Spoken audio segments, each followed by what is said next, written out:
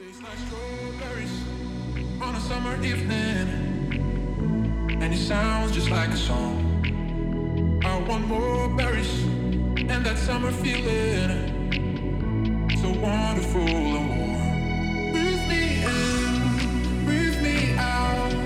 I don't know if I could ever go without. I'm just thinking out loud. I don't know if I could ever go without watermelon sugar. Hello everybody and welcome back. It is Monday, February 1st, 2021, and you are listening to episode 102 of the Can I Say Something podcast. I am your host, Adam Recluse, with a juicy caboose, Damien. Joining me today is my little short squeeze. I got diamond hands, not paper hands, it's Deej. Today on the show, we will be discussing what we've been watching, reading, listening to, and playing, including episode 4 of WandaVision in and of itself on Hulu, Grindstone on iPhone 12, and concluding with an in-depth review of Steve McQueen's second feature in his Small X series, Lovers Rock. Right into the show, bicycle@gmail.com, bicycle on Twitter, subscribe on iTunes, Stitcher, Google Play, Spotify, rate and review it on Apple Podcasts, tell a friend, family member, stranger. What's up, Deanne? How we doing? I'm doing great. We're sticking it to the man, right? We are sticking it to the man. We're changing the rules real time. That's what's happening right now. Yeah, buddy. I got all my GMEs. I got a bunch of GMEs in my pocket right now. They're going up. They're skyrocketing. Stonks only go up. That's what I've been told, and they are so far. So that's great. I love it. Can I give you some some buzzwords, some Sure. phrases that have been thrown around? Give them to me, Daddy. This is the type of person that's turning the world on their head right now. Retard, artist, diamond hands. Please fuck my wife and her boyfriend. This is the kind of stuff that's getting thrown around. Yeah, we don't. It's turning the world upside down. Yeah, we don't condone that nomenclature, those terms on the show. But that's what's killing. That's what's stabbing the giant. That is the David of the David and Goliath in this story. Are all those names? I'm assuming those names. Some of those names are what, Reddit users? Is that where you get those from?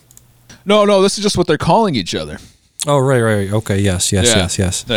Yeah, because everyone's like, oh, they're organizing, and it's like this is manipulation and everything. But they're all being very careful with what they say. Where it's just like they'll give advice, and then at the bottom of it, they'll be like, by the way, this is not advice. I am not a financial advisor. It's like they're putting up a disclaimer, so if it ever comes back and there's investigations, and be like, hey, look, I said that was not advice. I just like the stock. That's all. Yeah. There's a famous phrase in Hollywood which goes basically, nobody knows anything. Nobody knows what's going to be popular. Nobody knows what's going to work in terms of entertainment. I think you can also apply that phrase to Wall Street and to financial institutions. You and I have to sit here and say, yeah, we're not financial experts. We don't take our advice. But also, are you going to take Jim Cramer's advice? Are you going to take Susie Orman's advice on CNBC? Why? What do they know more than those people on the Reddits, you and me? What do they know exactly, you know? It's actually been proven that if you followed Kramer's advice back in like 2008, you would be like on your ass. So yeah. So like he's actually in on it. You know, a lot of those people are actually in on it. So yeah. I'm sure they have something where, you know how when I just got a new phone, so I swiped through so many terms of services that I just agreed to. I'm sure on those programs, it's somewhere on there that says, by watching this program, you are acknowledging that you cannot sue us for billions of dollars. We nothing we said on this program can ensure you actually made money. Our program, CNBC does not endorse the statements made by Jim Cramer at all on the show. So I'm assuming somewhere in the small print they've covered their ass legally somewhere. Which you probably got like Robinhood doing the same thing. Somewhere in the small print, you probably agreed to them stopping sales of certain stocks at any certain time. Yeah, I know there's a huge uproar about it. And while that's not fair, but in the terms of agreement, you probably did not read. There is probably something in there that protects their ass. Yeah, well, let's put some context to this. We didn't really say what happened this week. So I guess just normally when a company is dying, like let's say Blockbuster, when they died off, I don't know if they are completely dead. I know there's one store. There's one store left. Yeah, there's one store left, so there has to be some sort of, corporate entity that still remains of Blockbuster somewhere. But when a company does start to falter, start to die, what people will do, what financial investors will do, is called shorting the stock, which is basically, if I would ask you, Dion, would you bet right now, bet that Blockbuster, the stock, is going to go up or going to go down right now? If you had to make that bet, what would you say? I would say it would go down. Right, and that would be the consensus. That would be the smart investment to bet that it will go down. And investment groups, hedge funds, also made that bet, because that was conventional wisdom, is that stock would go down, and it was going down. It was at $4, I want to say, at one point. And then the Reddit group, Wall Street Bets, that's the name of the subreddit, got together and said, hey, we could make a lot of money and also we can make money and cause this hedge fund group to lose a lot of money if we all got together and bought a shit ton of the stock. So what happens is when a lot of people buy a stock, what you're saying is that you believe that stock or that company has value, and so you are artificially inflating the value of that stock. And is that market manipulation? Is that what do you call it? Collusion. Collusion, or is it another word for it? Be like collusion, but making it seem more valuable than it actually is. I forget the name for it, but yeah, that's what Reddit did. And at one point, it was worth it was worth more than Apple. At one point, it was worth like $40 billion. I think Apple's worth like $30 billion. So there was a lot of money going into that stock. And that investment group, I don't know if they've actually said the name of it. I don't know the name of it, but they lost a bunch of money because they put all their money into the other direction. They bet that the stock was going to go down. They shorted the stock, and they lost a bunch of money. So now people are pissed because they believe that Reddit and their actions resulted in a fraudulent, fraudulent, I don't know, loss of money, I guess, or fraudulent loss of money, but also fraudulent gain of money. I don't know what you call it. Market manipulation is basically what I'm trying to say. Yeah. So what they've been doing, except now they're dealing with it. Now they're on the other side of it. That's exactly. the problem. Exactly. I have a tweet pulled up that basically explains short selling, which is, let's see. First, you have to understand what a short in trading is. A short is when you borrow a stock from a broker and sell it immediately at its current price. Then you hope the stock's price falls so that you can buy the stock back at a lower price and return the shares you borrowed to your broker by keeping the difference. Let's see. So let's say you want to short XYZ, the stock XYZ, at the current price of $10. I borrow one share and sell it immediately at $10. I have $10 now, but I owe my broker the one share I borrowed. Now, let's say the price of it goes down to $7. I decide to cover or buy it back, my short position, and buy a share at the $7 and return the one borrowed share to my broker. I made $10 when I sold and only had to pay $7 to buy it back, so my profit is $3. But let's say that instead of the XYZ price dropping to $7, it goes up to $15. I still need to return the one borrowed share to my broker, except now it is going to cost me a lot more to buy it back. If I buy it back at $15 so I can return the borrowed shares, I have a loss of $5 because between selling it at $10 and rebuying it at $15. So the price can rise indefinitely. My potential losses as a short seller are unlimited. At some point, I have to buy it back and return the shares I borrowed. The more the price rises, the bigger my losses. Now, for GameStop, a few weeks ago, a Redditor on Wall Street Bets noticed that the hedge fund had taken a massive amount of short trades against GameStop. They convinced everyone on the thread to join forces and buy as much GameStop stock as possible. This made the price rise, and the hedge fund's short position started to lose billions of dollars. Their losses even surpassed the $13 billion that the hedge fund was worth. Eventually, the hedge fund had to close their short positions and buy all the GameStop stock back at much, much higher prices, sending the price even higher still. This is called a short squeeze. Now the hedge fund is declaring bankruptcy, and the Reddit thread is combing through other hedge funds with massive short exposure so they can short squeeze them into bankruptcy as well. All of Wall Street is saying that the public joining together in this fashion should be illegal, but really they just lost at their own game to the masses. So there you go. It trickles back to a little bit what you said too. Like when you watch these shows and people say, "Oh, this is an investment. You do this, and you take that person's advice, like Kramer, like what you were saying. Like, what is the difference between these people saying, "Hey, let's do this," and someone on TV telling you to do that, and then you do it, and then you lose money? What is the difference? There's no difference really. There's none. And honestly, yeah, it does sound sketchy because my question is, what's to stop anyone from doing this to another stock? You know, like they could pick something out. Yeah, because AMC. I mean, there were other targets like BlackBerry, Nokia, Bed Bath & Beyond. But I mean, this seems like could be like a thing that's manipulated. Well, I mean, it always has been, but it just seems like everybody could just jump on this now, and it's like, all right, I know this is kind of like a unicorn thing going right now, but we're calling it a unicorn because it's the first time we've seen something like that. We don't know what the next one will be and how quickly that next one will come around, but maybe it's a more common thing that people are letting on. But what's to stop people from doing it again, you know? Yep. Should they change the rules? Will the rules be changed? No, you can't change the rules of the game just because you're losing. That's basically I agree. The whole thing. I agree. Yeah. It's fine when rich people do it, but hey, it's like poor people, invest your money.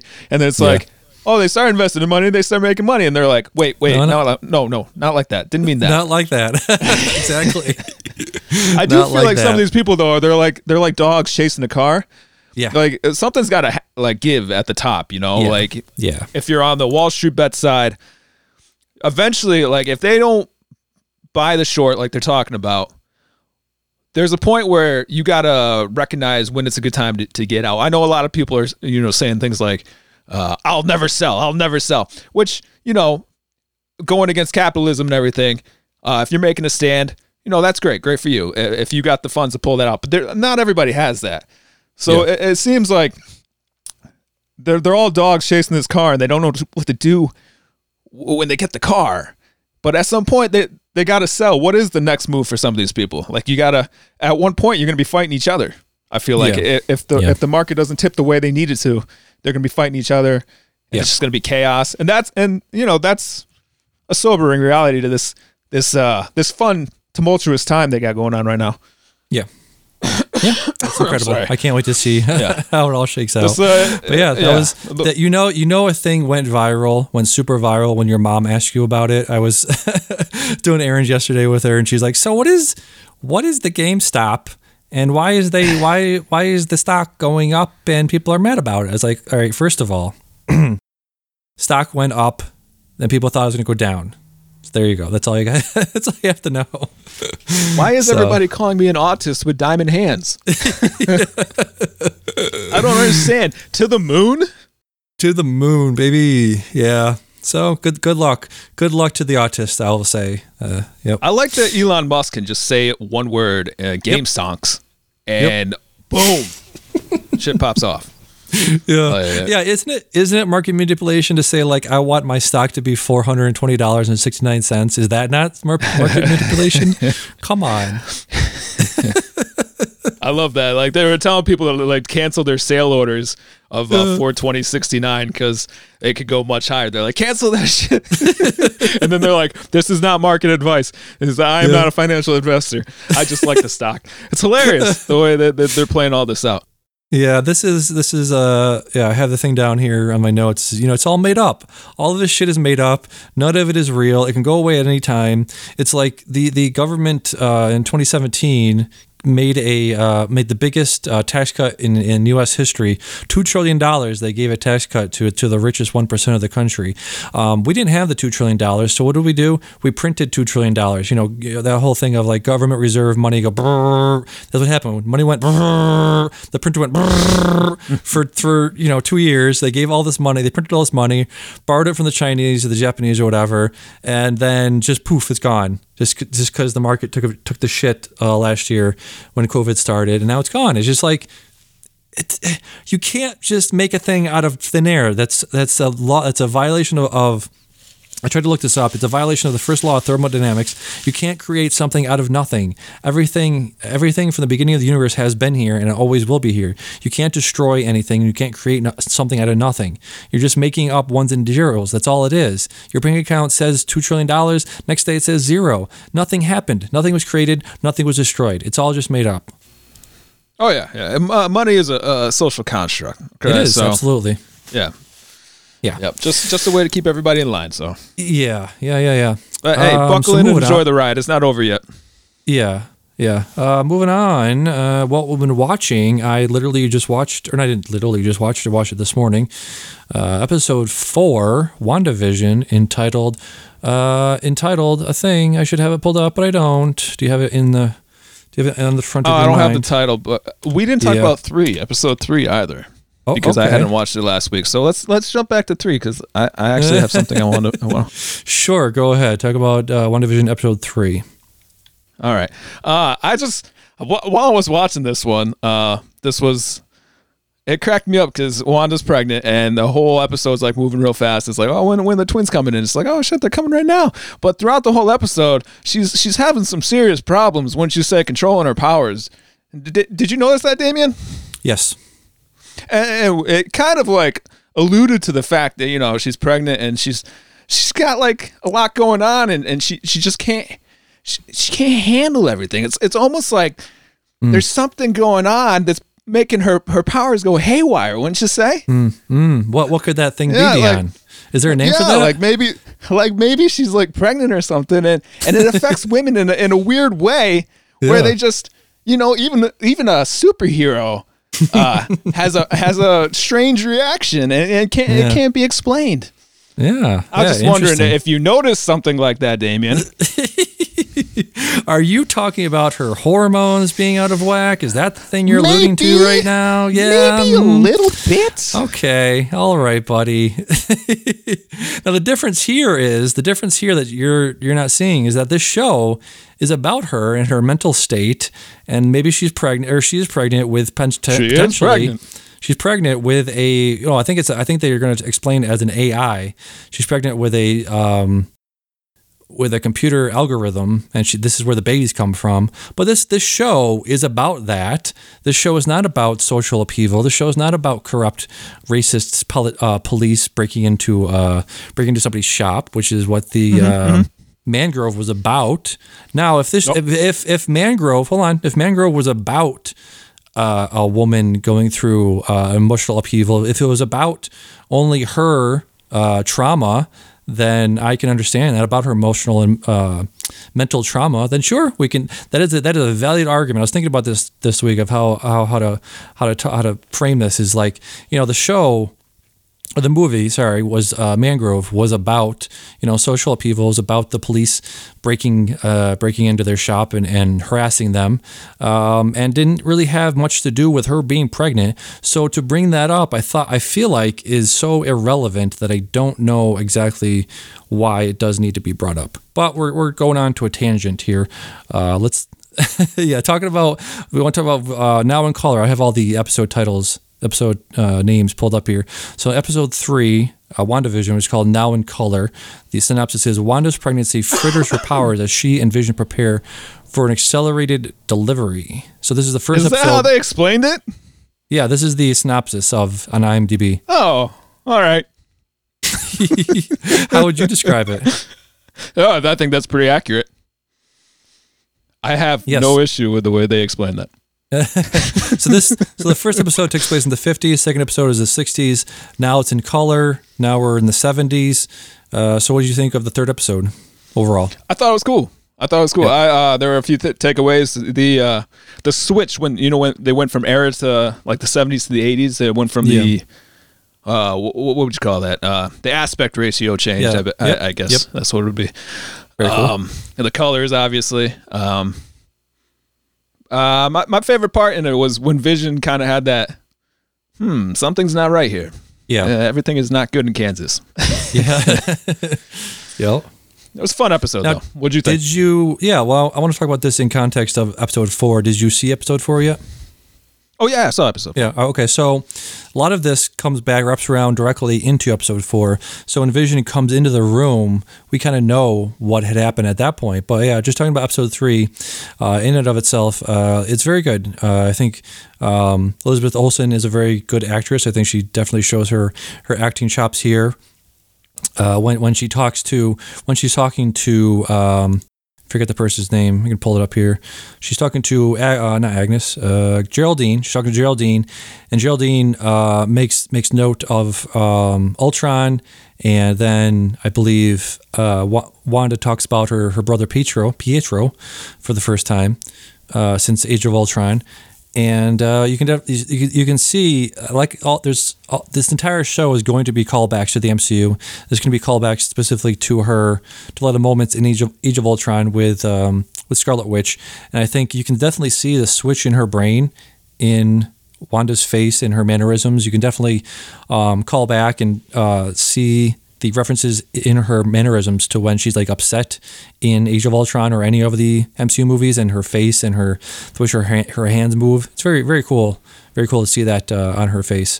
So yeah, very good episode overall. Definitely want to see what they're talking about when Agnes and Herb are talking, and Herb's like, we're all, and then Agnes looks at him like, don't say it. Don't fucking say it. Definitely. I think he was trying to say we're all stuck here. Stuck here, yeah, obviously, sure. But it's interesting to see if Agnes has any part in this. I think Agnes. Yeah, okay. I don't know who she is in the comics, but I think a lot of people are alluding to her part in this. I don't know if this whole thing could have been constructed all by Wanda. So. Definitely interested to see what her part plays in this. Like, it's also interesting if Agnes has a lot of control over this environment, why she was so, like softly saying to him, "Don't say what you're about to say," as opposed to like her doing something with maybe her potential powers, where she's just like, physically shutting him up with something like that. She could have done a lot of things, but she's like, please don't say that. Please. No, please. Yeah. Yeah. I think there's either some real fear going on, or I actually kind of took it too, where maybe they understand Vision's situation and they're kind of being cautious with him. There's in episode 4 where, Wanda's looking at him. Yeah. And it shows him, he's like, "What's wrong, honey?" And she sees him as dead as he Vision. is. Yeah. Let's go ahead and say, like, from the beginning of the show, we should just say spoilers all the time, everywhere, all the time for all of this stuff. Yeah. Yep. Yeah, well, we could put that in the notes or something. There are spoilers in this. Yes. And people look at the podcast description and be like, "Oh, okay, well, maybe I'll check that out." Yeah. Okay, yeah, so yeah. Okay, so Vision's a corpse. And if you think about it in a different way, maybe they are aware that Vision is not, alive. And to tell him what's going on would, break whatever Vision is. Maybe they're looking out for him a little bit there. Yeah. Break what he is and break his reality. What he must have like some sort of, grip on the reality of this place, and if you sort of say to him what he is, then that would suspend his disbelief to the point where he can't be animated anymore. Like he's definitely reanimated, or maybe he's not. Maybe he's just a figment of her imagination. And if there's any sort of suspension of illusion to what is going on here, then his framework, whatever he's made of, will just disappear. So. Yeah. Yeah, I guess I was going to just go through my notes that I had from episode 4. Yeah. Yeah, so returning from the snap, that whole intro was chaos. Yes. Seeing yourself materialize and having no idea what happened, and then just like that hospital was just overrun. And they're like, it's been like 3 years since you've been here. Yeah. Or 3 years since it happened, and you were gone, and now you're back, and this is, what was it, 5 years? That was the gap, right? Yep. Okay, so it's just everybody running around like a chicken with their head cut off was pretty nuts. I said, this is what I said. I said, damn, Wanda got that post-pregnancy brain going hard. Yes. That one's for you. That one's for you. Got the introduction of a few past characters. We got the cop from Ant-Man. Yep. Yeah, and we got what's her name? The one from Darcy. Thor. Darcy. Darcy. I like Darcy. She's a character. I like Darcy. I like her a she's lot. fun. Yes. Yeah. Can I get that coffee? No. 12 hours later, she's still asking for the cup. Yeah, and then I was like, the look Vision gives at the end, was just like, LOL. And then I asked if she was reanimating Vision's corpse. Do you think that's what's happening right there? Is it reanimation, or is it just Figment? What's your stance on it? I think it could be either one. I think some people were throwing around the idea that all these people are dead. I don't think that tracks, because as they're looking up who these people are, I think they would have noticed that they died. I think that would have been something they would have mentioned if all of these people that are in this quote unquote show, if they were dead, they would have noticed that, I think. They would have said that. Mm-hmm. I don't know about... Are you saying from the people watching from the outside, or you're saying the people on the inside would know that they were dead? I'm saying the cops... Darcy said that they knew Vision was dead. When Woo, what is his name?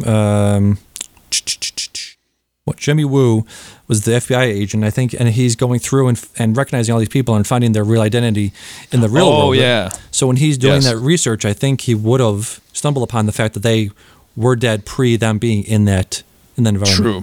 Yeah. That would be crazy, though. Imagine that if she just was just reanimated corpses and just having like a puppet show. Yeah. Jesus. That's dark for Disney. I want to back up a little bit and talk about the beginning of the episode. Jimmy Woo from Ant-Man the Wasp does the card trick that he learned from he finally got Scott Lane. Yep. Huh? Yep. He Good did for that. him. 5 years practicing. He finally got it. Yeah. So he clearly wasn't one of the snapped, because he probably took that long to learn that trick. Yeah. So let's go through it a little bit. Monica Rambeau is the daughter of, let me see, they have the name here, I thought they had the name here, but not. Maria Rambeau, could be. Yeah, anyway, so she rematerializes. You can hear Carol Danvers' voice nicknaming her Little Lieutenant Trouble, a reminder of the bond that they shared in Captain Marvel. The drone that Monica sends into the Westview features Captain Marvel colors.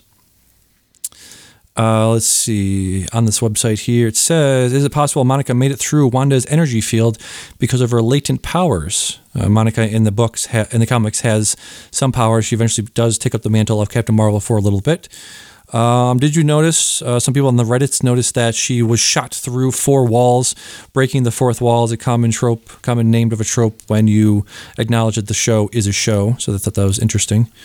Nice. Yep. Maria Rambeau, yes, thank you. That was her mother's name. She worked for SWORD. She was probably the founding member of SWORD. Let's see. Sword.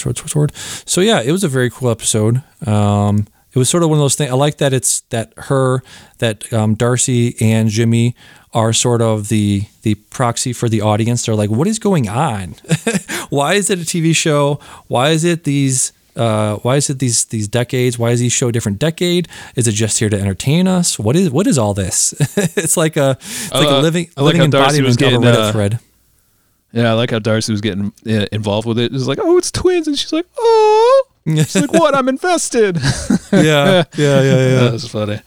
So it's interesting that they tied up a lot of the questions or weird Easter eggs that we had. You have the beekeeper being one of the agents. Agent Franklin, I guess, was his name, coming up, and because he was wearing a hazmat suit, he got transformed into a beekeeper. So that's where that came from. We got explained the drone in there that she found. So there's a bunch of different things where you're like, oh yeah, of course, okay, this lines up and that lines up. So it'll be interesting to see going forward. I definitely want to see episode 5 being longer. I want to see it it'd be interesting to see if, now that they revealed what is going on outside and what is happening in real time, be interesting to see if they do something where they open with the Darcy stuff and the FBI stuff, or if they interlace it with stuff in the show. I definitely want to see more of the outside stuff than the inside stuff. But yeah, do you have any more theories of what's going on in the show? No, I think you nailed it. I honestly think it's Wanda's trying to work something out, or they got her in there. Someone's got her in there, knowing that she's a danger to everything. And yeah, I don't know. They're just trying to find a way to get her out, which I don't think is a great idea right now. Just gotta let her grieve. Yeah, but then again, it doesn't seem like she's willing to come out of that place necessarily, because the Vision keeps saying, we don't have to stay here. And she's like, yeah, we do. Yeah. Yeah. It's so weird to look back on this stuff and realize how close together it all happened for these people, because we're coming up on the 3rd anniversary of Infinity War, and basically all of Infinity War and all of Endgame took place within, like, for the people that got snapped, it took place within, a few weeks of each other. Thanos coming down, the end of Infinity War, him snapping, everyone disappearing, and then everyone coming back was, like a day or a week, a weird couple of weeks for them. Everyone comes back. This takes place at the end of Endgame, with everyone coming back. So for them, for us, it's been like 3 years, but for them, it's been like 5. A couple of weeks. So it would make sense for that. They don't even realize it's a couple of weeks, do they? So I'm just thinking about it from, like, when Thanos came down at the end of Infinity War, he snaps, everyone disappears, and then 5 years later, they're just back. They don't know if 5 years even happened. Like, I'm assuming there were some. She thought she took a nap. Yeah, she thought she took a nap. She thought she was out for 20 minutes. So for them, this entire, like, everything from Infinity War through Endgame, they don't know anything about that. So yeah. Yep.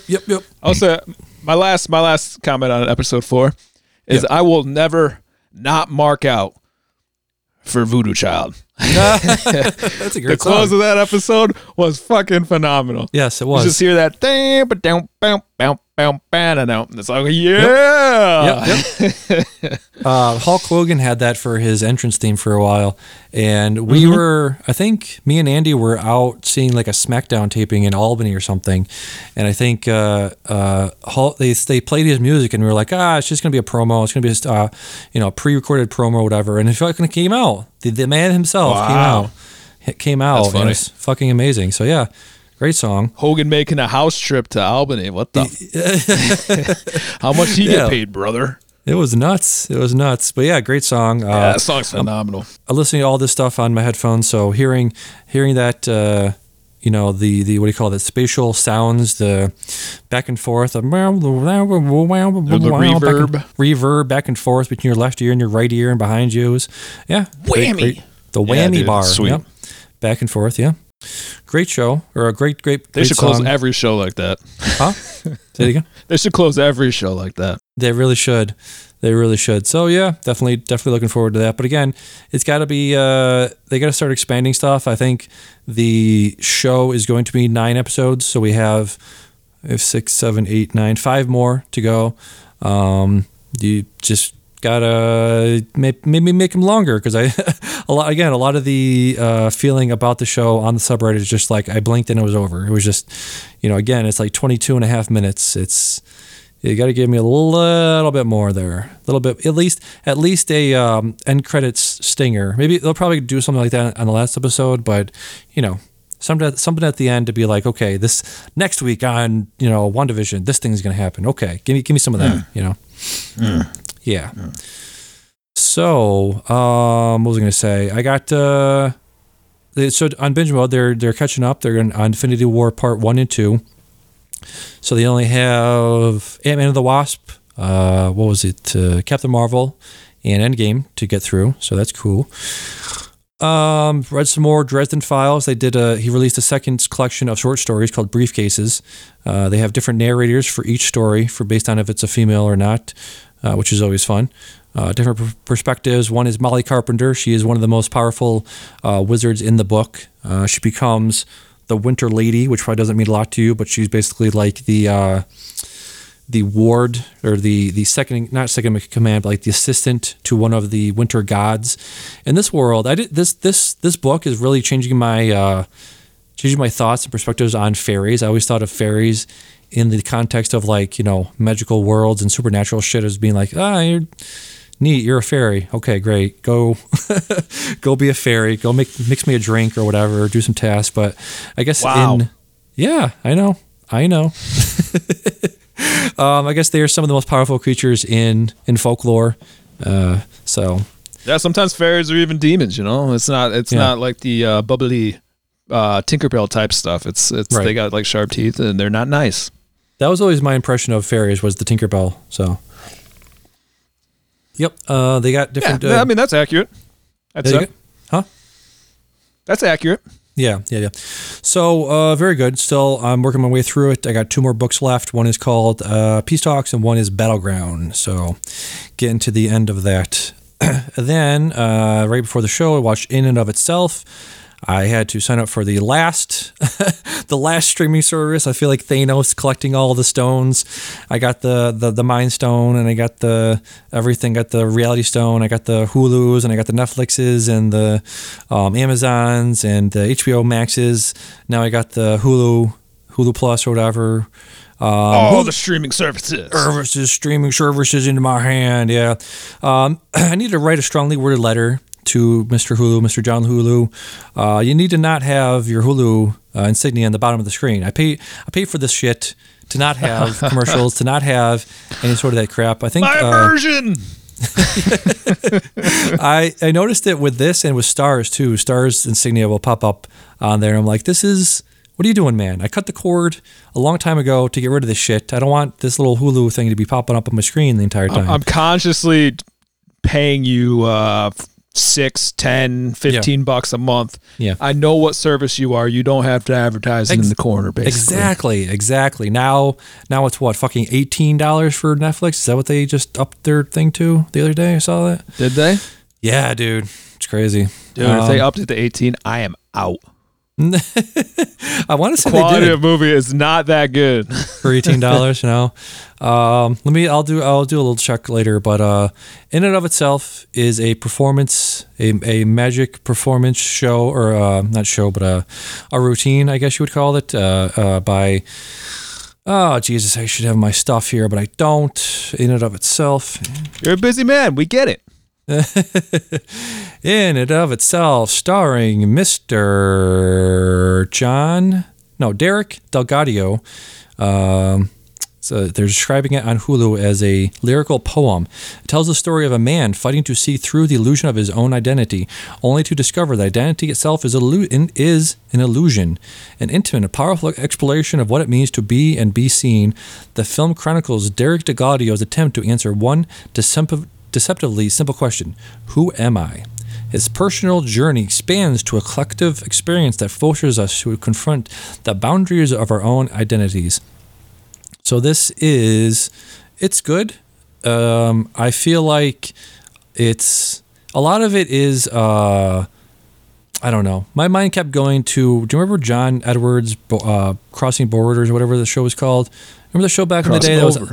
Crossing Over, yeah. And all of these shows, all of that stuff was like, I'm talking to your dead father or whatever, and he's telling you that he's fine, blah, blah, blah. It's very, emotionally manipulative to do that shit. And this does a little bit of that too, where he's sort of saying like, he like holds an envelope to his head and he's like, tell me who's the most important person in your life right now. And then he taps his head and he gives him the envelope, and it's this letter that's written in the form of the writing style, like penmanship writing style, but also how the person writes, and he gives it to them, and it's like this really personal note from their father, mother, grandfather, or whatever. And it's like, I see what you're doing there, and it's very nice, and the person likes it, and they obviously what do you call it? Like they let that happen. They liked it, and they signed off on it. They allowed that to be part of the show. So. They believed in it, and it's fine for them. But I don't know. It's so weird that's the magic. You're looking of at the the type of person that's attracted to that kind of thing, and that's where your squeamishness comes from. Yes. Like you can see that it's kind of manipulation. I mean. That's your take on it. I mean, I also believe that it's a little bit of mental manipulation as well. Yep. But for them, they actually believe it, and that's where the disconnect is, I guess. I mean, who's to say that he doesn't have like some kind of foot in the on the other side? I don't know, deep down. But a lot of it, I always thought was just like reading the room. It's not so much like Family Guy or like Peter's like somebody here lost somebody with the letter A, right? And nobody answers. He's like, letter B. Yep. C, D, E, and keep going down the list. It's not that bad, but it's like once you let somebody in, they can just start picking everything apart. They pick up on facial reactions faster than you could. They're like psychologists, or there's criminal investigators that do the same thing. There's ticks you do. It's just like, all right, I'm onto something. Let's keep poking at this thread or pulling at this thread. So, yeah, I get it completely. I know what you're saying. Yeah, just me looking at it, and also I listen to a bunch of. I gotta stop looking at reviews before I watch the things. I listen to a podcast where always after, never before. Huh? Always after, never before. Yeah, there's a podcast I like a lot, and they sort of talked about this. They didn't go into detail. They didn't say anything about what was the events of the show, but one guy mentioned that at the beginning of this thing, they mentioned that it's a performance that he's put on 525 times, and that sort of gets into your brain where you're thinking, okay, so he's done this hundreds of times, and there's parts of the show where he gets very emotional, the audience gets very, very emotional, and you can't help but think, okay, he's done this so many times. This isn't how authentic is his reaction? How authentic are the people's reaction? That's the cut. You're watching basically an amalgamation of the 500 performances. So at some point they're picking out the best of the best reactions to what he's doing. So you can definitely see the stitching and the machinations in there too. But it could go even further than that too. You think plans. It's you said you did it 500 plus times. Like, how do you know that someone's not getting paid to be there? We've gone over this story. You know what I'm going to say. Yeah.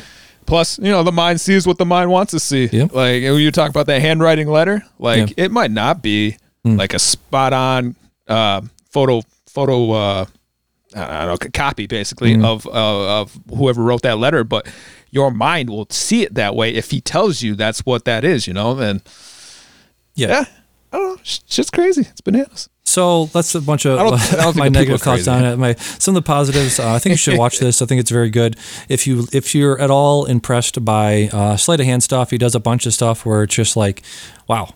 Okay, you not only did the sleight of hand thing where you're doing a, what do you call it? Not a distraction, but you're saying like, look over here. While you're looking over there, I'm going to do a thing that you weren't even thinking of. Possibly even that even being a trick or being an illusion. So he does a lot of stuff that with the card tricks and with a lot of the like. I'm gonna ma'am, stand up and look under your seat. There's a card there. That kind of stuff always impresses me a lot. Is this your card? No. Check under your foreskin. Yeah. But a lot of it's just like. Just a lot of like manipulation with perspective manipulation, where he's got a thing, and he does this like what do you call it? A silhouette with shadows, and then it's like he has a bottle with some sort of liquid in it, and then he has like a little paper ship, and he somehow pushes the bottle into the ship, and the ship like somehow slides into the bottle. It's very cool looking. I definitely recommend it based on the magic itself, but not so much on the cultural or social manipulations that you're doing. So he's not. This isn't like a magic show.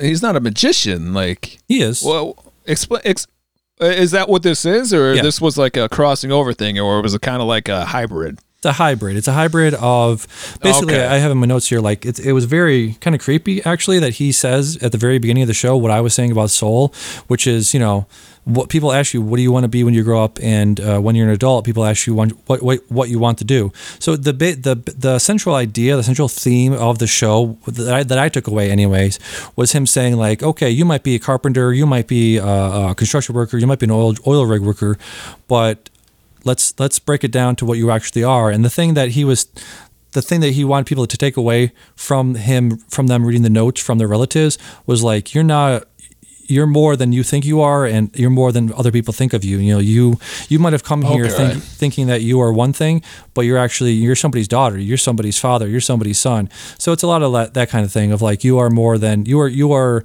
a multitude of things. You're not just one thing. So I thought, in that way, it was a very nice presentation of the central idea of the show. I just thought that parts of it didn't really work for me. Okay. Yeah. I see now what you're saying. It's not so much one or the other, but it was just kind of, and it almost feels more like a motivational gathering. That's with the pageantry. There's pageantry as well. So. Exactly. You got it completely. Yeah. So I do recommend it just because it was like 90 minutes. It wasn't like 2 hours. It wasn't 2.5 hours. It was a 90-minute thing that I think I would recommend. Definitely. So that was about what I've been watching, got a couple more things to talk about, but why don't you go ahead and talk about the things that you've watched this week? Things that I've watched this week. Yeah. Bring it. Well, you haven't actually brought it up yet. So yes, you were talking about Godzilla Kong trailer coming out in March. Yes. Yeah. You seem hyped for that. You're ready to go. Woo! Bring it. But anyways, I didn't actually realize that this was part of a MonsterVerse. Yes, Were you aware? Yes, I was. Yeah. So there's already four movies. You got Godzilla from 2014. Yep. Kong Skull Island. Yep. Godzilla King of Monsters. Yep. And now you will have Godzilla vs. King Kong. Yes. I have not actually watched any of these four movies, so I got it in my head to go and watch these four movies. I haven't gotten around to watching all of them yet. I have done the first one, Godzilla from 2014. This is my opinion on it. It was not great. Ultimately, I gave it a thumbs down. Yeah. It had a budget of $160 million, and it did a worldwide gross of $525 million. Yep. So I mean, I guess that was pretty good. Yep. I found it funny when you find out who these characters are. Bryan Cranston is the dad. Yep. I was like, really? Like, I don't remember this at all. How much was he in this movie? He was in it for like, I don't know, a good part of it. No. I believe he was into the first like half of it. No. Well, I mean, 35 minutes, maybe. It depends max. His presence was in the movie, you know, but it was he obviously was in Japan for some of it, and then you go back to America and whatever. But yeah. So Bryan Cranston was in it, but still, like, it was just like, really, like, I wasn't expecting that. And then I found it really comical that you had both Scarlet Witch and Pietro. Yep. Except now they're actually husband and wife, and it's just like, oh, that's a little on the nose right there. Yeah. But I will say that Aaron Taylor Johnson is not a good lead. Like, I did not like his acting at all in this. Like, it was take. He just seemed out of place. He was blown away by Bryan Cranston's minor role, and Elizabeth Olsen was even crushing him acting wise, and she's a good actress, I will say. But just Johnson was just man, like I wish they put somebody else in there. How do you? So a couple takeaways. Yeah, 1 second. How do you compare him in this to Tenet? Was he better in this or in Tenet? I'm gonna say he was better in Tenet because I didn't expect anything out of him. Oh, okay. You know, when you are the lead of a movie, there's a certain standard I'm gonna hold you to, and I don't think he met that bar at all. Yep. So a couple takeaways from the movie. Godzilla deserves KO of the night bonus. Give him that fight of the night bonus. Not the fight itself wasn't that great, but the way he finished that fight was like, Dana White, sign him now. I wish the battles were done better. So you've watched this, I assume? Love it. Love it. You love it because I thought that the fights were weak. Like, they show 10 seconds, like, oh, here he comes, and it's like, oh, Godzilla's coming, and then the camera cuts away to humans doing human things, and it's like, no, I don't want that. Right. And then eventually we'll get back to the fight, and that's like 20 seconds of a fight, and then we go back to humans doing human things for another 10 minutes, and I'm like, stop it. I don't care about humans. I don't care about the nuke. Show me these titans kicking each other's shits in, you know? Like, they're like, we got to get this nuke to point B, but the whole time, these monsters feed off of radioactivity. So it's not like this nuke is like, whoa, they introduce a nuke to the story. No, the whole movie is based on nuclear presence. Like, in fact, bringing a nuke to this fight almost seems like bringing a knife to a gunfight. Like, it's not going to do a damn thing. You're just feeding these creatures. But ultimately, I think Godzilla, there were a few scenes in it where it's like Godzilla's presence was like top notch. Yep. Like when he's standing in the broken down city, and like he's got the buildings crumbled, the smoke around him, and he's got the moonlight shining on him. Yep. That was cool. He was just like standing there. It was like dark silhouette Godzilla. Yep. Like I'm not gonna mess with him. But it's a bad movie. I'll say it. So my next movie I'm gonna watch, I'm gonna get Skull Island. I'll have it for you next week.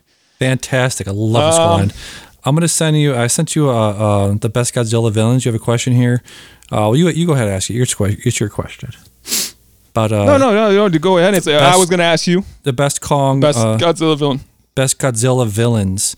So I don't want to spoil the next one, or not the next one, but the sequel to this. Several more Godzilla villains will appear in the next one, the next Godzilla sequel. I'm going to go ahead and say King Ghidorah is my favorite. Ghidorah is my favorite Godzilla villain. That's fair. Yeah, people. If I've never seen these movies or don't know what I'm talking about, it's basically a dragon with no arms, but he's got 3 heads and he's got wings. So it's a very, very cool looking dude, cool looking villain. So, yep. I will say that these 2 monsters in this Godzilla movie, they were stomping the shit out of Godzilla a few times. And he was saved by these quick, like, oh, they did this, and oh, we got to go over there because they did something. And then Godzilla like appears out of nowhere. It's like, oh, you thought you finished me, but you didn't. Here I am. Yeah. And then he gets stomped again. But then eventually he just goes ham on him. And, do you like that picture I put in the notes? Yes. So for the people, obviously you can't see this, but he had the Godzilla vs. Kong trailer. It was linked to it, but I put underneath it in a picture. I found recently that I'm going to put pictures in the notes now. Go ahead. To fully relate my feelings to you. And I'm not using words. I'm just using memes. It has Godzilla and it says, "I'm literally a walking nuclear power plant. What is your ability?" And then it's got this crappy ass drawn picture of a monkey, and it just says monkey.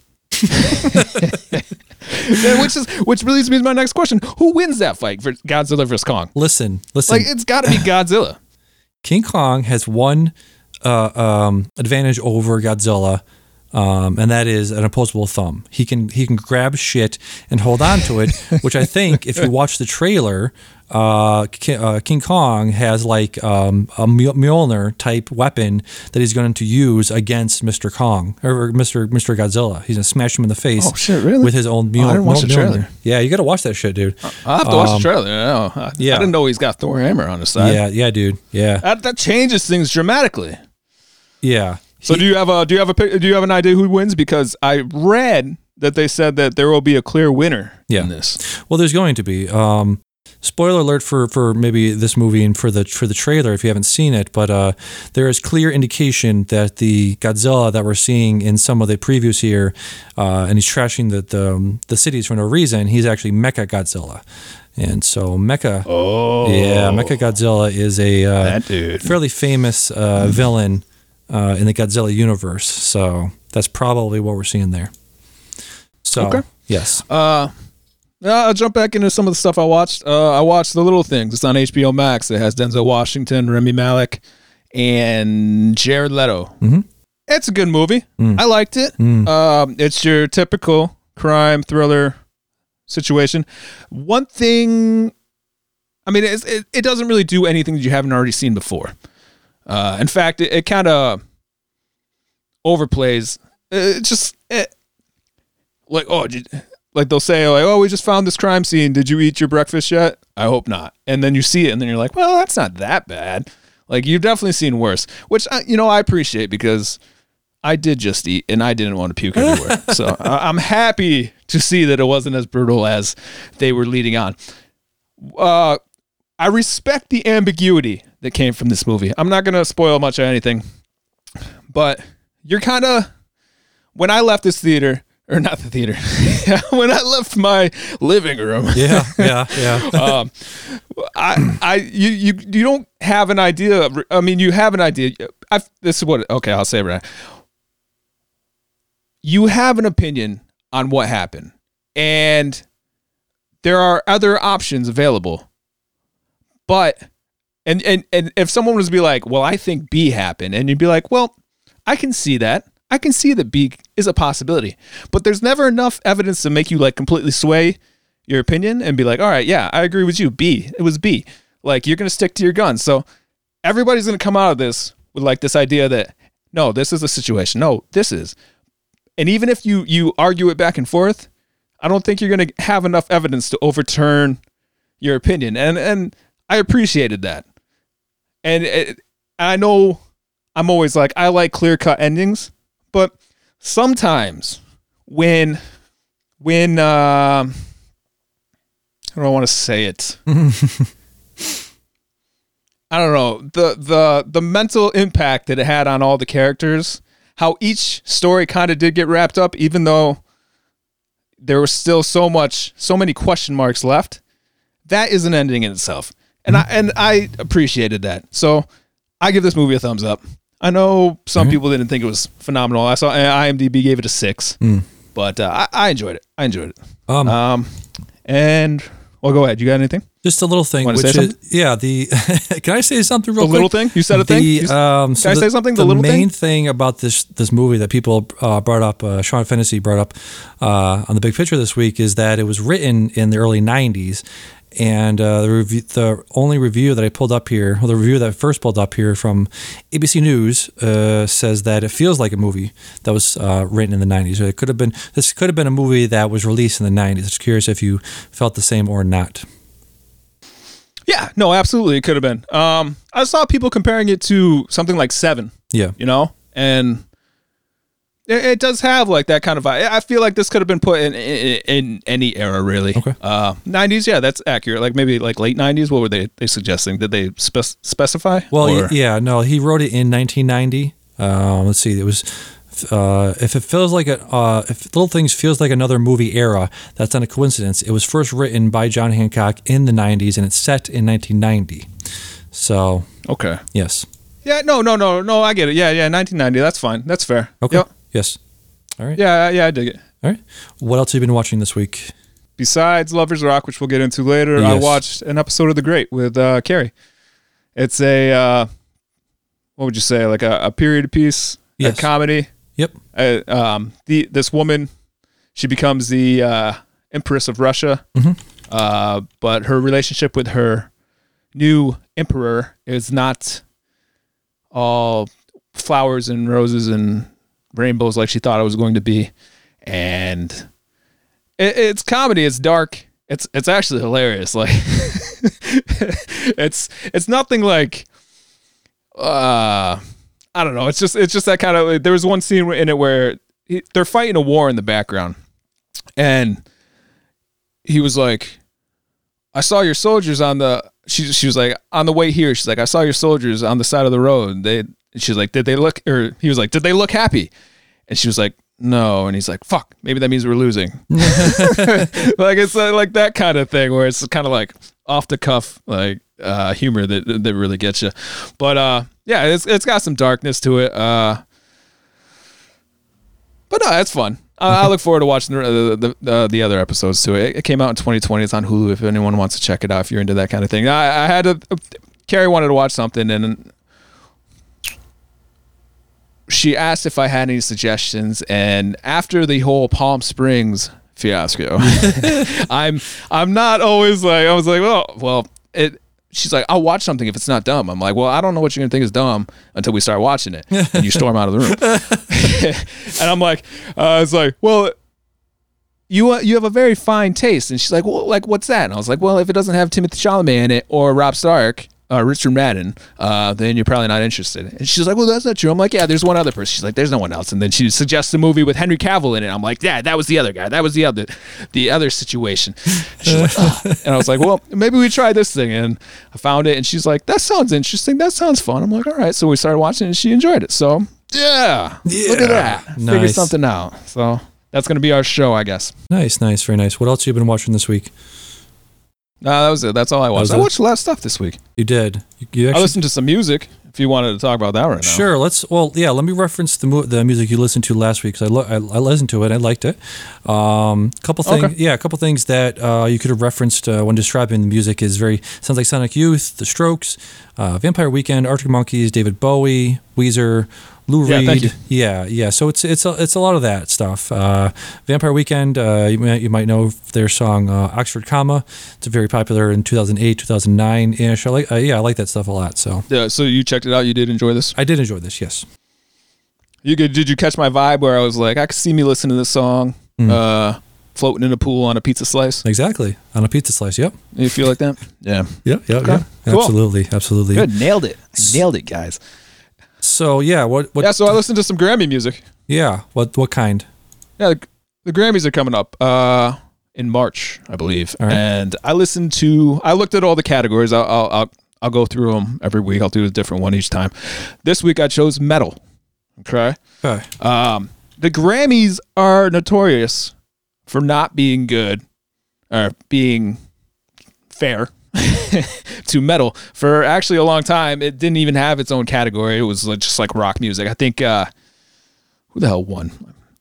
I don't know. What, last Bob year? Dylan won or something? Oh, you're thinking? No. I'm saying in the back. Yeah, you're thinking. Who was it? You're thinking of Jethro Tull, I believe. Yeah, Jethro Tull. Yeah, that's him. I'm sorry, I confused those two. Yeah, but yeah, he won at one point.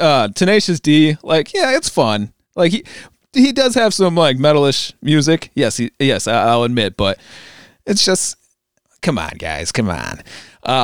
But this year they got 5 songs out. I'll go through it. Bum Rush from Body Count, Underneath, Code Orange, The In Between, In This Moment, Blood Money from Poppy, and Executioner's Tax, Swing of the Axe by Power Trip. I like all these songs. I'm going to go out on the record and say Executioner's Tax is going to win this. It's going to be like a posthumous thing. They're going to get the Heath Ledger treatment here. This song actually came out in 2017, but they had a live version in 2020, and the frontman for it, Riley Gale, died in August of 2020. So this live version of the song is getting a nod into the Grammys, even though the original song came out in 2017. Gotcha. And it's funny too, because there's 2 other bands, Body Count and Code Orange, in this year's Grammys that were also in the 2018 Grammys, but Power Trip was not actually in those Grammys. So the song that came out in that year wasn't good enough that year. But now that Riley Gale is dead, and by all accounts, he was a pretty stand-up dude, did a lot for his community and everything. But now it's kind of like, all right, we maybe missed the mark in 2018, so here's us making up for it. Bum Rush, it's fronted by Ice-T. No, Bum Rush is a song. I'm sorry. Body Count is fronted by Ice-T. You know Ice-T? Yes. Delicious He drink. used to be a rapper. It's delicious. It's so good. No, he used to be a rapper. Yes. And now he's fronting a metal band, which is kind of neat. This song has potential, just from the current state of affairs. On a lyrical standpoint, obviously Ice-T is outspoken, and you can hear it in the lyrics. I can see this winning just from the topic it decides to go from. I listened to this song while watching a live feed of Wall Street Bets Megathread. It was like live, so all I saw was just comments flying down the screen with this song playing, and it was an adventure. I tell you what. I encourage you to try it. On Monday, when the markets open up, you go ahead and pop on Bum Rush and put a live feed of Wall Street Bets going on their Megathread, and just see what that just brings out inside you. And then the last song I'll go over, the In Between, by In This Moment. That's my dark horse to win. I'd say it's the second best metal sound. As much as, I kind of sounded like I was like, Executioner's Tax shouldn't be on this one, I do believe it should be. It is the best sounding metal song, and also it probably could have been in 2018, and I'm not sure completely why it was shown. It was funny actually, because I was talking to Andy and I was like, have I lost my sound for metal? Like, am I just softer now in my old age? And he was directing me into things to listen to, and he brought up Power Trip, and then I Googled it, and I was like, oh yeah, this song's up for a Grammy. He's like, well, that doesn't make sense because it was out in 2017. And I was like, well, he died. So, and he's like, yeah, okay, so he's going to win. But this song is actually the second best metal sound. It has like this methodical pressure to it. It's just one of those songs that you could attach to like we'll say like a Freddy, or no, not Freddy, Jason. Like, you got Jason walking towards you, all right, and you're throwing stuff at him, and he's not stopping, and it's just got that feeling like he's gonna get me at some point. And it's just like, all right, man. All right. So this is my dark horse to win. But I honestly believe Executioner's Tax is going to take this one. And I encourage everybody to give that song a listen to. Give them all a listen to because it's all worth it. Yeah, that's my my 5 metal songs Grammy edition. And next week we're going to go alternative. All right. So let's see. Grammys 2021. Supposed to be March 14th is the last the date they're saying for this year. Yeah, and I don't know if everybody's familiar with the rules with the Grammys, but the recording's got to be released between September of 2019 and August, the end of August of 2020. Oh. And they have to just be for sale commercially or made available as some kind of digital recording. So you're like a streaming device or service or anything like that. Nice. But somebody has to listen to it on one of the preferred platforms. Yes, very nice. 'Cause I remember there was like some kind of, when we were talking about the movies Oscars, like what are the actual guidelines for that? Music, it's not so.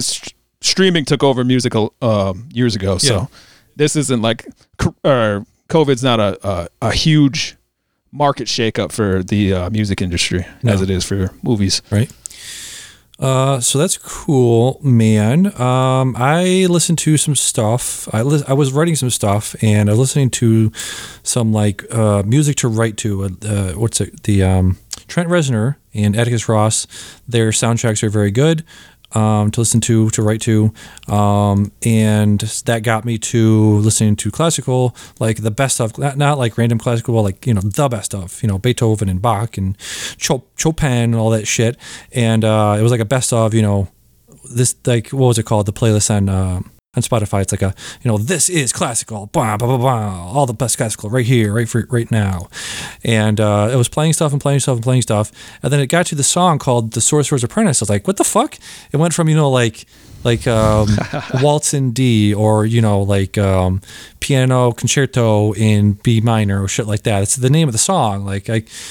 And then the next song was like Sorcerer's Apprentice. Like, what the fuck? Like Chopin or like Beethoven wrote a song called Sorcerer's Apprentice. That's pretty cool. And it's like, no, idiot, that was from Fantasia. It's like, oh, okay.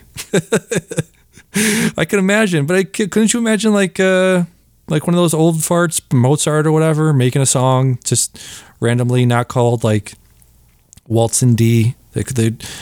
Why are they all called? Yeah. Why are they all called like the thing they are? Just like some dude wrote a waltz or concerto, then just like that was a flex. That was a flex back then. Was it? Be like A minor. Be like, bitch, I did that in B. Also, oh shit! All right. Also, I got to say, like, people think that like remixes are just a thing of now. Like, how many remixes did that the guy do? What's the most meme song of all time? That the most played song of all time? That stupid ass cowboy, the black cowboy. Lil Nas X? Huh? Lil Nas X, Old Town Road? Yeah, he did like 19 remixes of that. But then you go back to like Chopin or Mozart, and I don't know what or Chopin did the song called Nocturne. You know, if I played it for you, know it. But he had like 19. I'm sure. Yeah, he played 19. He had like 19 versions of that. So it's like they had remixes back in the 18 whatever. Let me look it up real quick. They did. I'm serious. Imagine that. Huh? No. It's just Mozart being like, now I'm gonna break out my remix for you bitches. Let me Midnight Sonata. You've heard Midnight. I think you've heard it. Let me see. No. That's Beethoven. You hear that? You listen to classical music once, and then you're just an expert. Can you hear that? Not really. Oh, okay. Never mind. Anyways, look up Piano Sonata. I'll listen to it later. For sure. Sure. Piano Sonata number 14 in C sharp minor. And then you got Adagio, Sensusa, Allegretto. I don't know Italian. It's a bunch of fucking versions of it. Anyways. Actually, I got one more thing. Yes. In the music world. Sure. Ever hear the song Driver's License? No.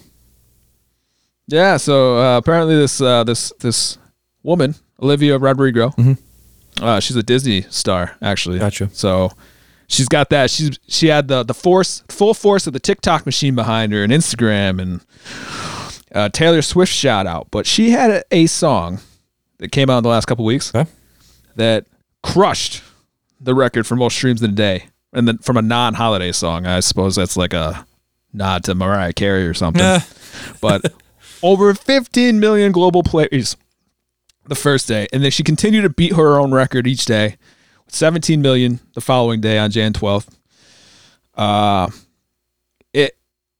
Spotify guy will say there's truly no direct comparison here. You have newer artists like Tones and I will fuck that. We'll just switch. Lil Nas X and Old Town Road. Yeah. Okay. Yes. That's the level that he brought it to. It's like which took a little bit longer to grow into chart toppers, but a new artist that just comes out of the gate in such a dominant way and just continues to grow. It's really unprecedented. When I last checked, this song had 224 million streams as of January 29th, as of yesterday. Yes. And it came out 2 weeks ago. So we're recording this on January 30th. It currently has 252 million plays. Jesus. Yep. That is a lot. You know what the song is about? No.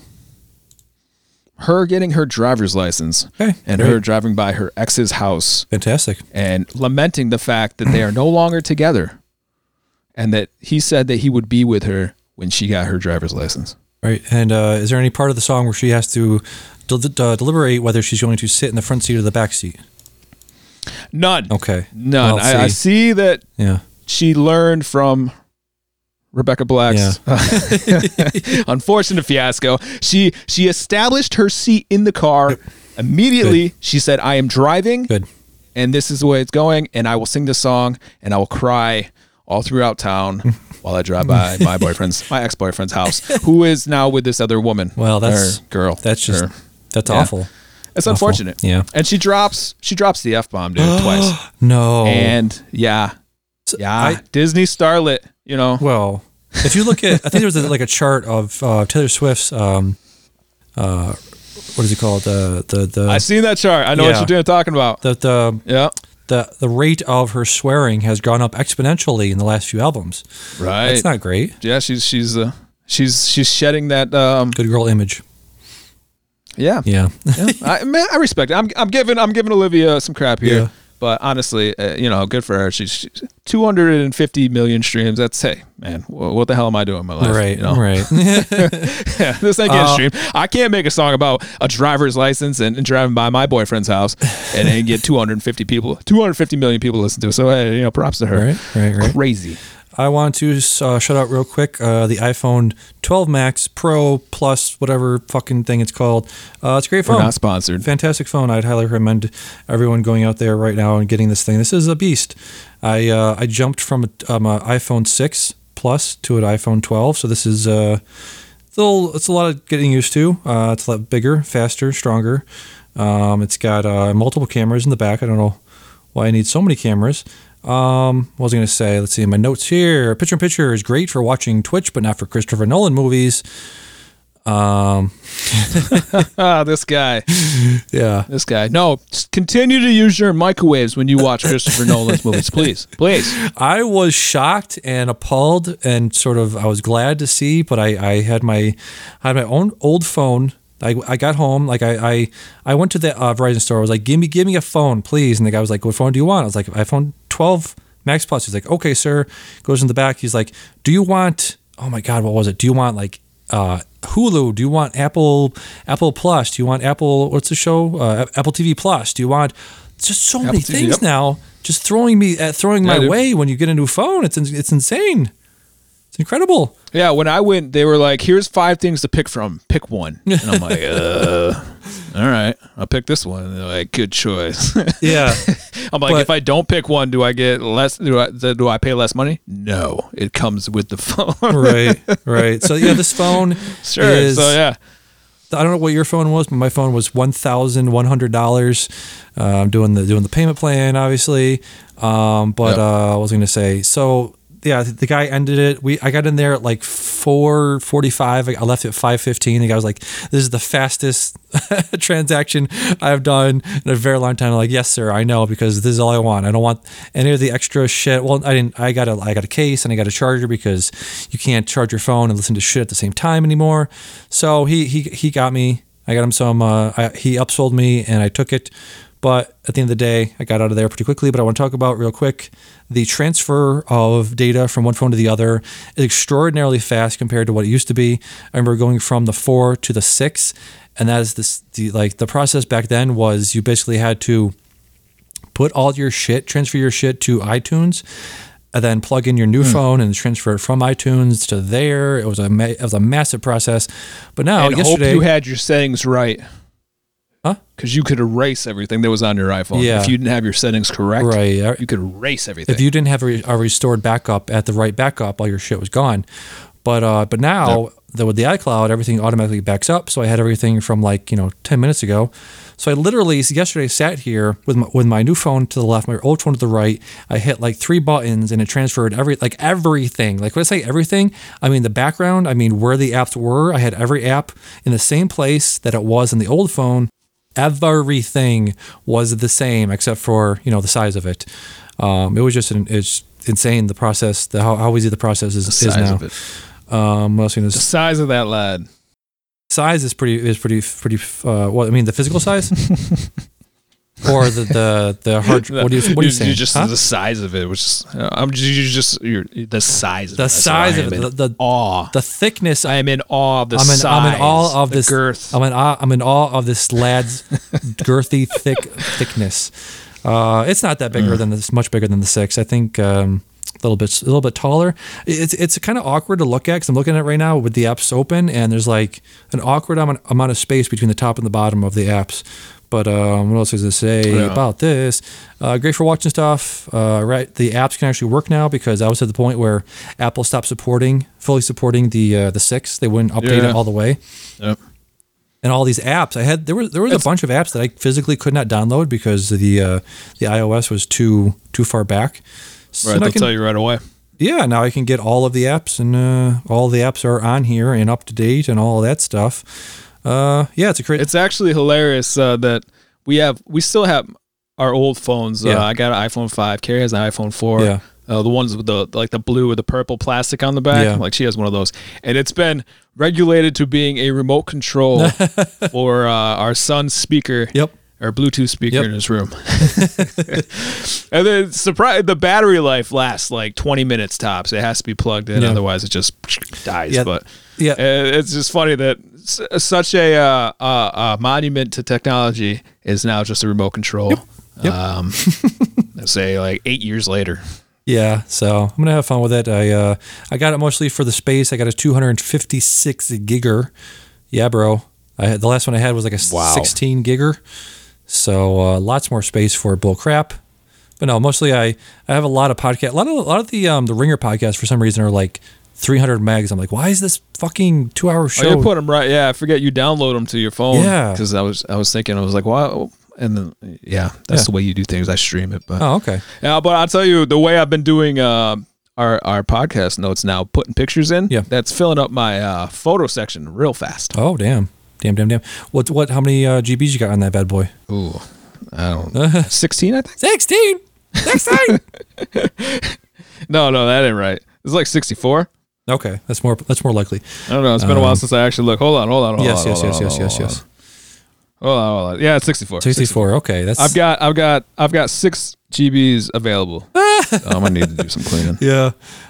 So yeah, moving on. Well, let's get to Lovers Rock real quick, unless you want me to talk about some games. You should just made that like a fake ad. Be like, we're going to take a break, and then just roll this jerk-off session about Apple. That would have been hilarious. Yeah.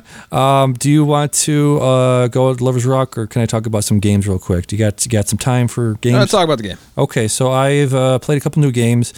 I got this game called Shipbreaker, and when I describe what it is, you're going to say, sir, that's you're working. It's called a work. It's called going to work, punching a clock, and working. So Shipbreaker is this game where it sets in the future where we have we've colonized the outer rim of Earth, so we have a bunch of ships that are being decommissioned all the time, just like an iPhone, just like old iPhones.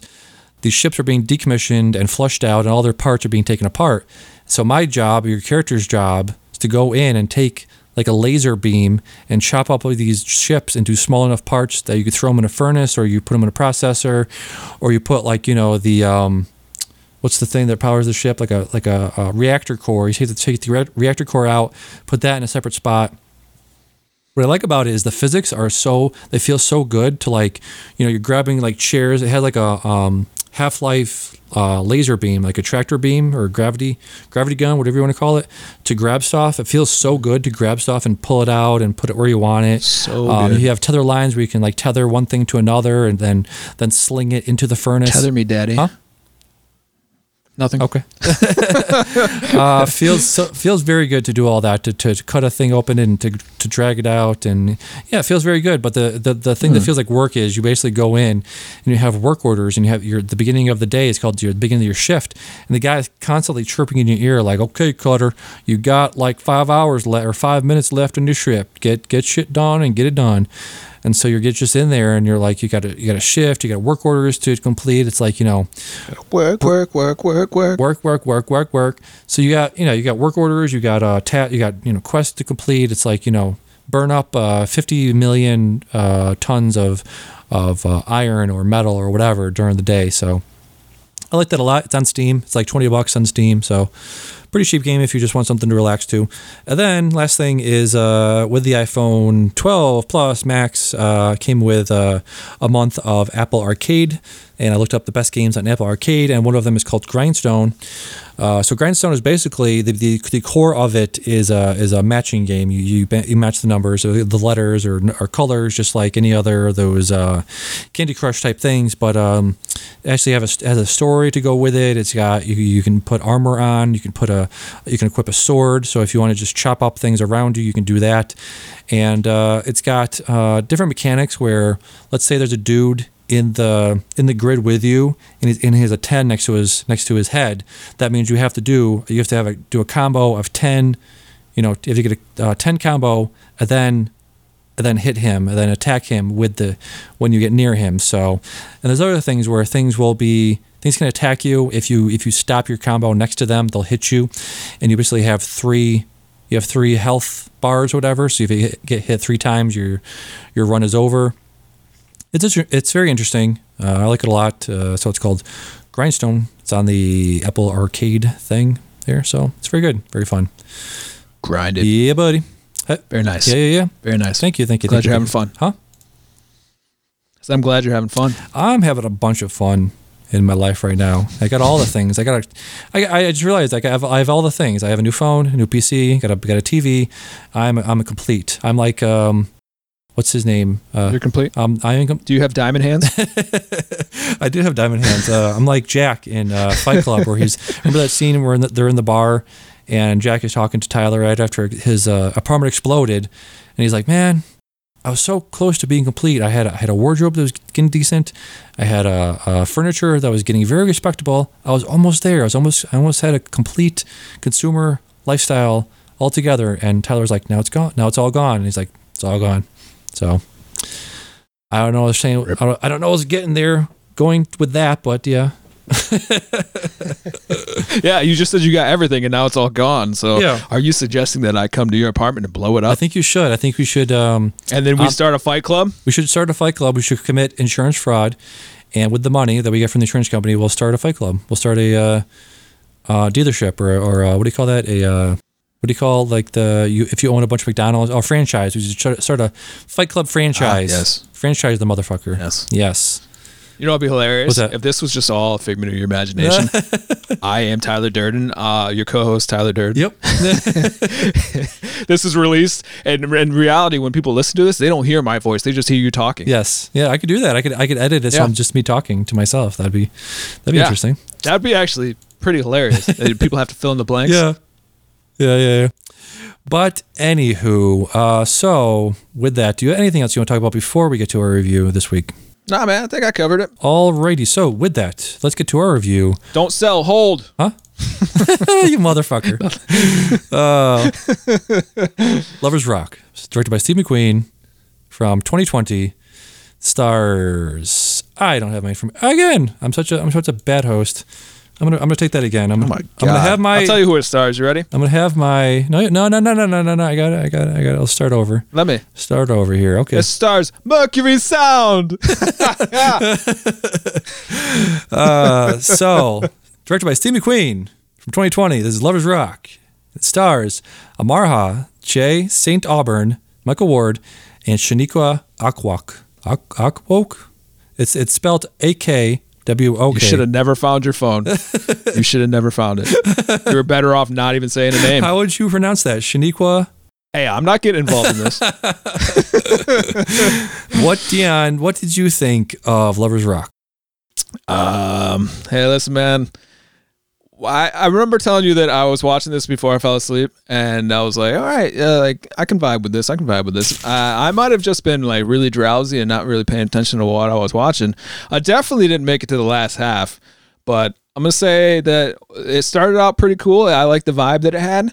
Hold on. Definitely did you watch the whole thing eventually? I watched the whole thing. Okay, the first time I only watched half of it because I fell asleep. This time I watched the whole thing. Because it would not be unprecedented for you to not watch the entire thing of a thing.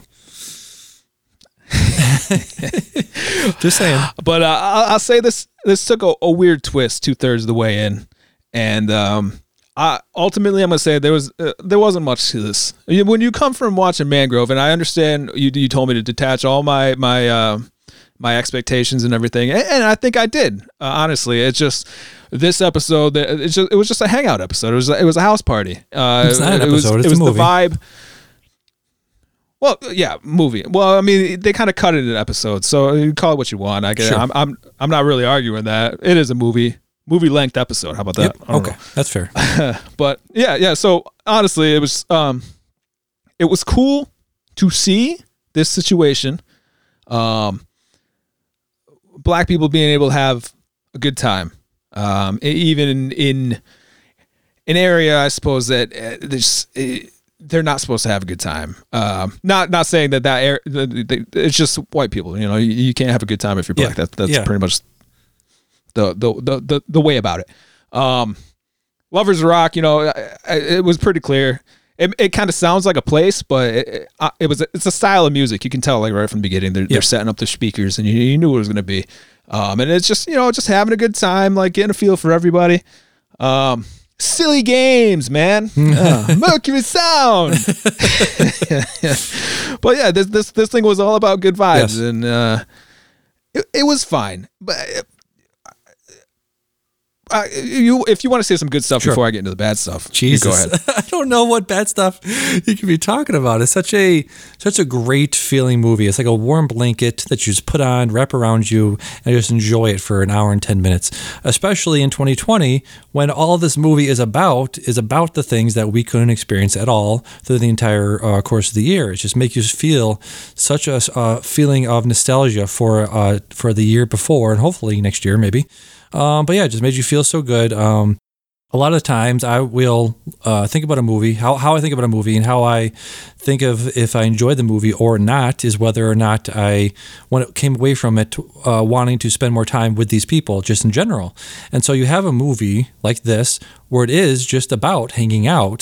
The entire premise of the movie, entire theme of the movie is just hanging out. And I definitely want to hang out with these people in this time period, in this environment, with this music, with all of this energy going on. This is a fantastic, like, just depiction of, you know, what is it like to hang out in this time, in this area, with these people, in this movement, with this what do you call it, culture, this type of culture that before I've seen these movies, I've never been exposed to. This is, if you're looking for a theme of these movies, or overall central theme to these movies, it is very serious. It is very, impactful about this unjustness of society in general, but also definitely at that time, at that place. But this is also just a movie about the joyousness of being being black and being a West Indies person, and showing a different side of that culture, and showing the good side, and showing the enjoyment of being these type of people at this time, at this place, on this one evening. So I think it was a very, very nice little movie. I enjoyed it a lot. Silly kids. So yeah. Did I get that note? Did I get it? You broke out a little bit, but it definitely might be on your side. Yeah. It'll be on my side. Yeah. So I'll get into some bad stuff. Well, what you're saying is true. There are parts of this movie that I don't think anybody would want to relive. And I think this, I don't know if it was intentional or not, but it's interesting to see that even in the backdrop of like such racism, that there is still this level of everyone's still human, you know, and there's black on black violence in this. That dude there was one guy,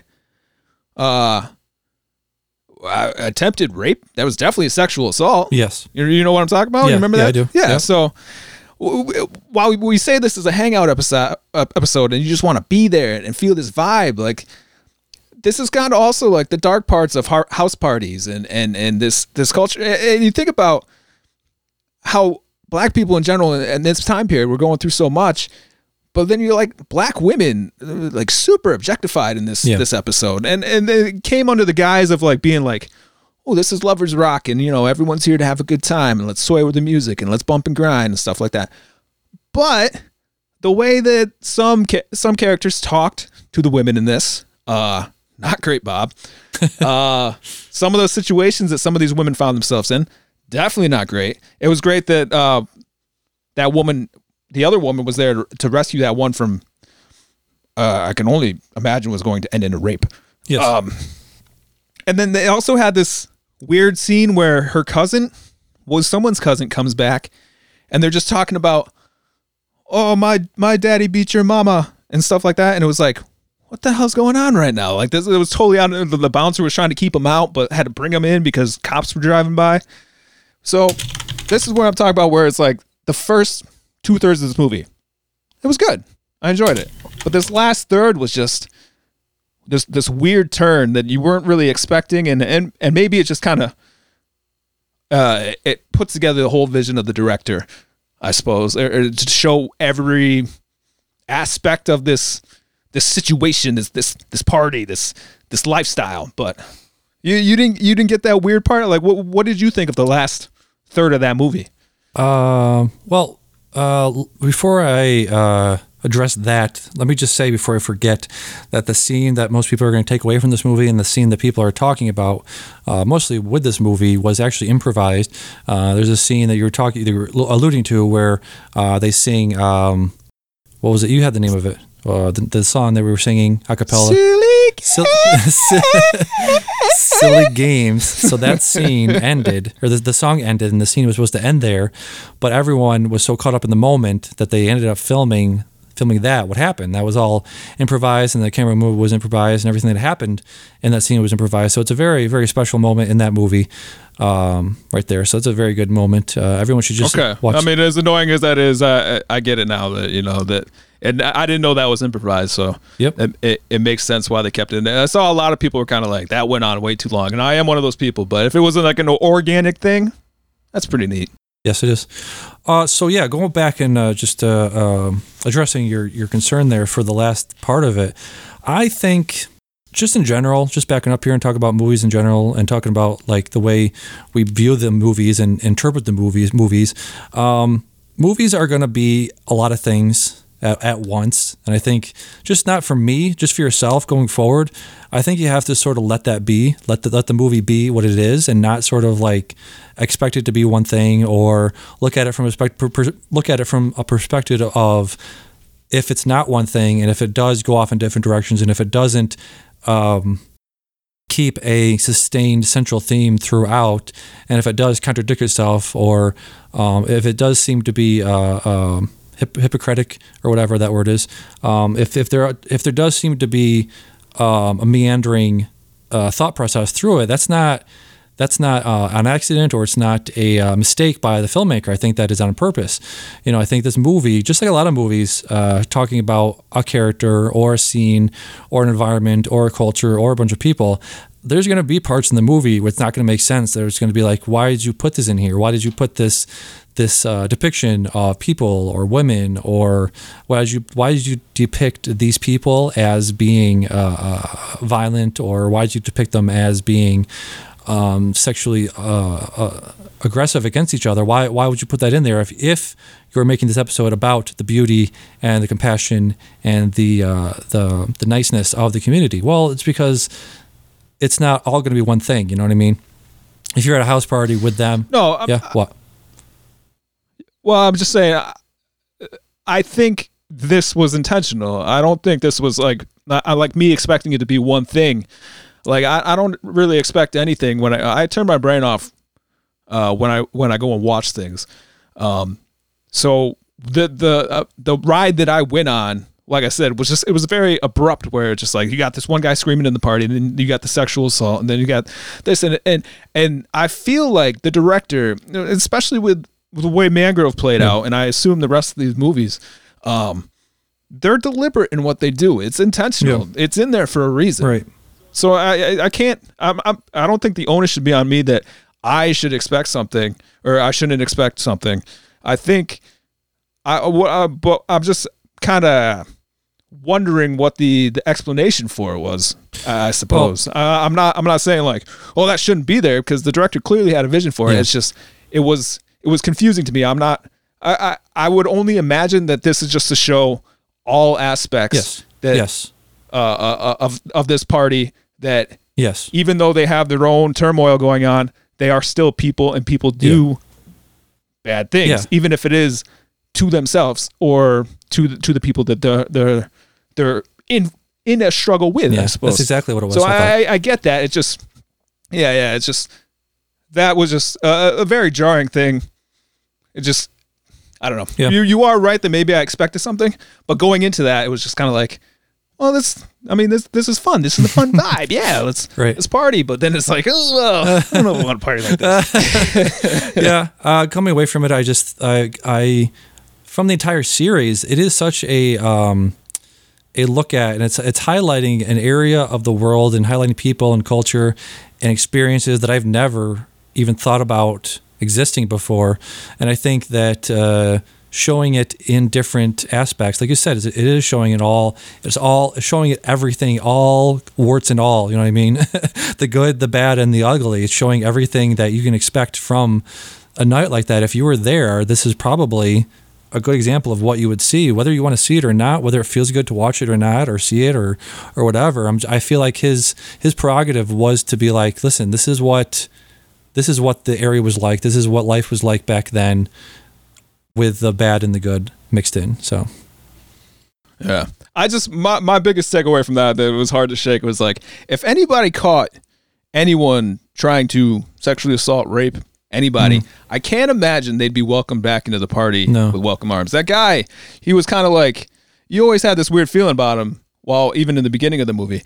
But like, he's just like he's in the dance room with everybody, and he's just like, kind of throwing a shit fit, and gets his beer stolen from him, and he was just like, oh, grumble, grumble. And it's like, how are you even in this party right now? Like, if she told the bouncer that you just tried to rape someone, I feel like your ass would be out there, because that bouncer, he was in that dude's face. He's like, remember when he pinned him against the wall? He's like, if you do anything in here, it's me and you. Yeah. And it's like, all right, I get it. All right. Like, it should have been with that way with the attempted rape right there. It should have been like, get out. But I don't. Hey, I guess that's how this plays parties. I like that bouncer dude. The bouncer dude was fun though. When they had that, when the beat got like heavier and it seemed like oh, business is picking up. Like, this is this sound that they're going with. People are starting to relate to that, and it was like the anger it went from kind of being like a lover's night to like, you could see the black power kind of thing coming up, like we're one, and everyone's like got their fists pumping and stuff like that. And you got the bouncer coming in, and it kind of had this illusion, like he's like, all right, I'm coming in here just so you all know that there is some sense of lawless or law, presence in here where someone, if there's a fight, you're gonna have to deal with me too. But then like you see him like later on, and he's like bopping, and it's like, yeah, he's feeling it. Like it was just cool that this dude, he's like so stoic at the door guarding everybody. Yep. He even had the brief run-in with the 4 white dudes when that woman tried to leave the party. But then he comes in, he's just like, yeah, I know how to party too. It was fun. I like that. I like that guy. Yep.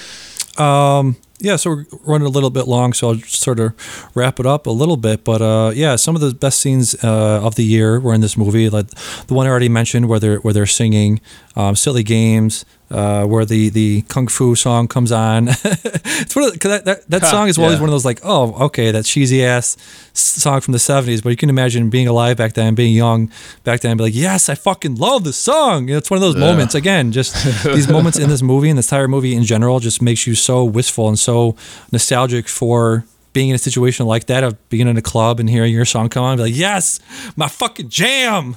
It's been like, yeah. Their reaction to kung fu fighting was my reaction to the Mortal Kombat theme. Yes. Yep. Mortal Kombat or what's that drum and bass, the techno song, so Sandstorm. Yeah. Yeah, dude. I dropped it to Sandstorm a few times. Yep. So I guess that's about all I have to say about that. If you have anything else you want to mention. Yeah, just Mercury Sound. All right, I'm done. All right. So that was our review of... That's where it came from. That's where like Jason Derulo and all that stuff, saying your name in songs, that's where it came from, man. Yeah. So that was Lovers Rock. That was the second in the Small Axe series. There's 3 more. Based on the first 2, I'm not going to assign you anymore, but on your own, does this seem like a series that you want to keep going with? I made that one. Okay. I might check one more out, and if I vibe with it, maybe I'll keep going. But yeah, it's a fine line. Yeah. We'll see. Okay. We'll see. Okay. Great. Do you feel, having watched all of them, did it peak with Mangrove? Because that seems to be the one that everybody talks about. Yeah, that is the most like conventional narrative as far as like this is a movie with a beginning, middle, and end. It had the most I don't know what you would call it, the most concrete ending. You know what I mean? It had a you don't like movies that don't have a good, or not a good ending, but you know what I mean, like it's not successful. What am I trying to say? The ending had a button on it, huh? Yeah, it's not like open-ended, or it's like, and they walked off into the night, and it was like something like that. It's just like this. There was power behind the ending. I like grand finale and stuff like that. It stuck to landing in a way that had a conclusion to it. I would definitely say the back 3 of Small Axe don't have that. So I think if that's what you're looking for, I would definitely say maybe skip the last 3. But they are very good. Okay. What's his name? John Boyega is in the next one. Red, White, and Blue. He's very good in that. Oh. The other 2 are called Alex Weedle and Education. I saw them all and I enjoyed them all very much. But I would say if you're drawn to things that have a conclusive ending, I would say maybe skip the last 3. Right. Yes. So that'll do it for... I'll be bringing to the table next week for some more Grammy songs, the alternative, and I'm going to watch some Skull Island, so I'll see where I can fit something in. Plus the movie, whatever you're going to have me watch. Yeah, maybe... there's a couple things coming out in the next couple weeks that are coming out. I think, Nomadland, and I believe there's another one. I think maybe Promising Young Woman is coming off of premium VOD. I think it might be rentable for like $6, something like that. So maybe we'll check out some stuff like that. Where? Yeah. Promising Young Woman is the one we talked about already. Yeah. Right? Well, I talked about it for a few minutes last week. Yeah. With well, you wanted me to watch that, right? That's the one that I said I noped out of. Yeah, I noped out of that. Yep. No, you noped out of Pieces of Woman. Yeah. Pieces of Woman was on Netflix. Oh, Pieces of Woman. Okay, yeah, I noped out of that one. Yeah, okay. Promising Young Woman. Okay. There's another one that came out to Netflix this week without any fanfare, really, called The Dig. It has Carey Mulligan is in a new movie this week. Ah, yeah, your girl. Okay. Yeah, Carey Mulligan is in a movie called The Dig with Ralph Fiennes. It's on Netflix, so maybe we'll check that out for next week. But yeah, a bunch of stuff coming out. So that will do it for episode 102 of the Can I Say Something podcast. I've been Damien. I've been Diamond Hand Deej. Yeah, and we'll see you next week. Bye-bye. Don't sell hold.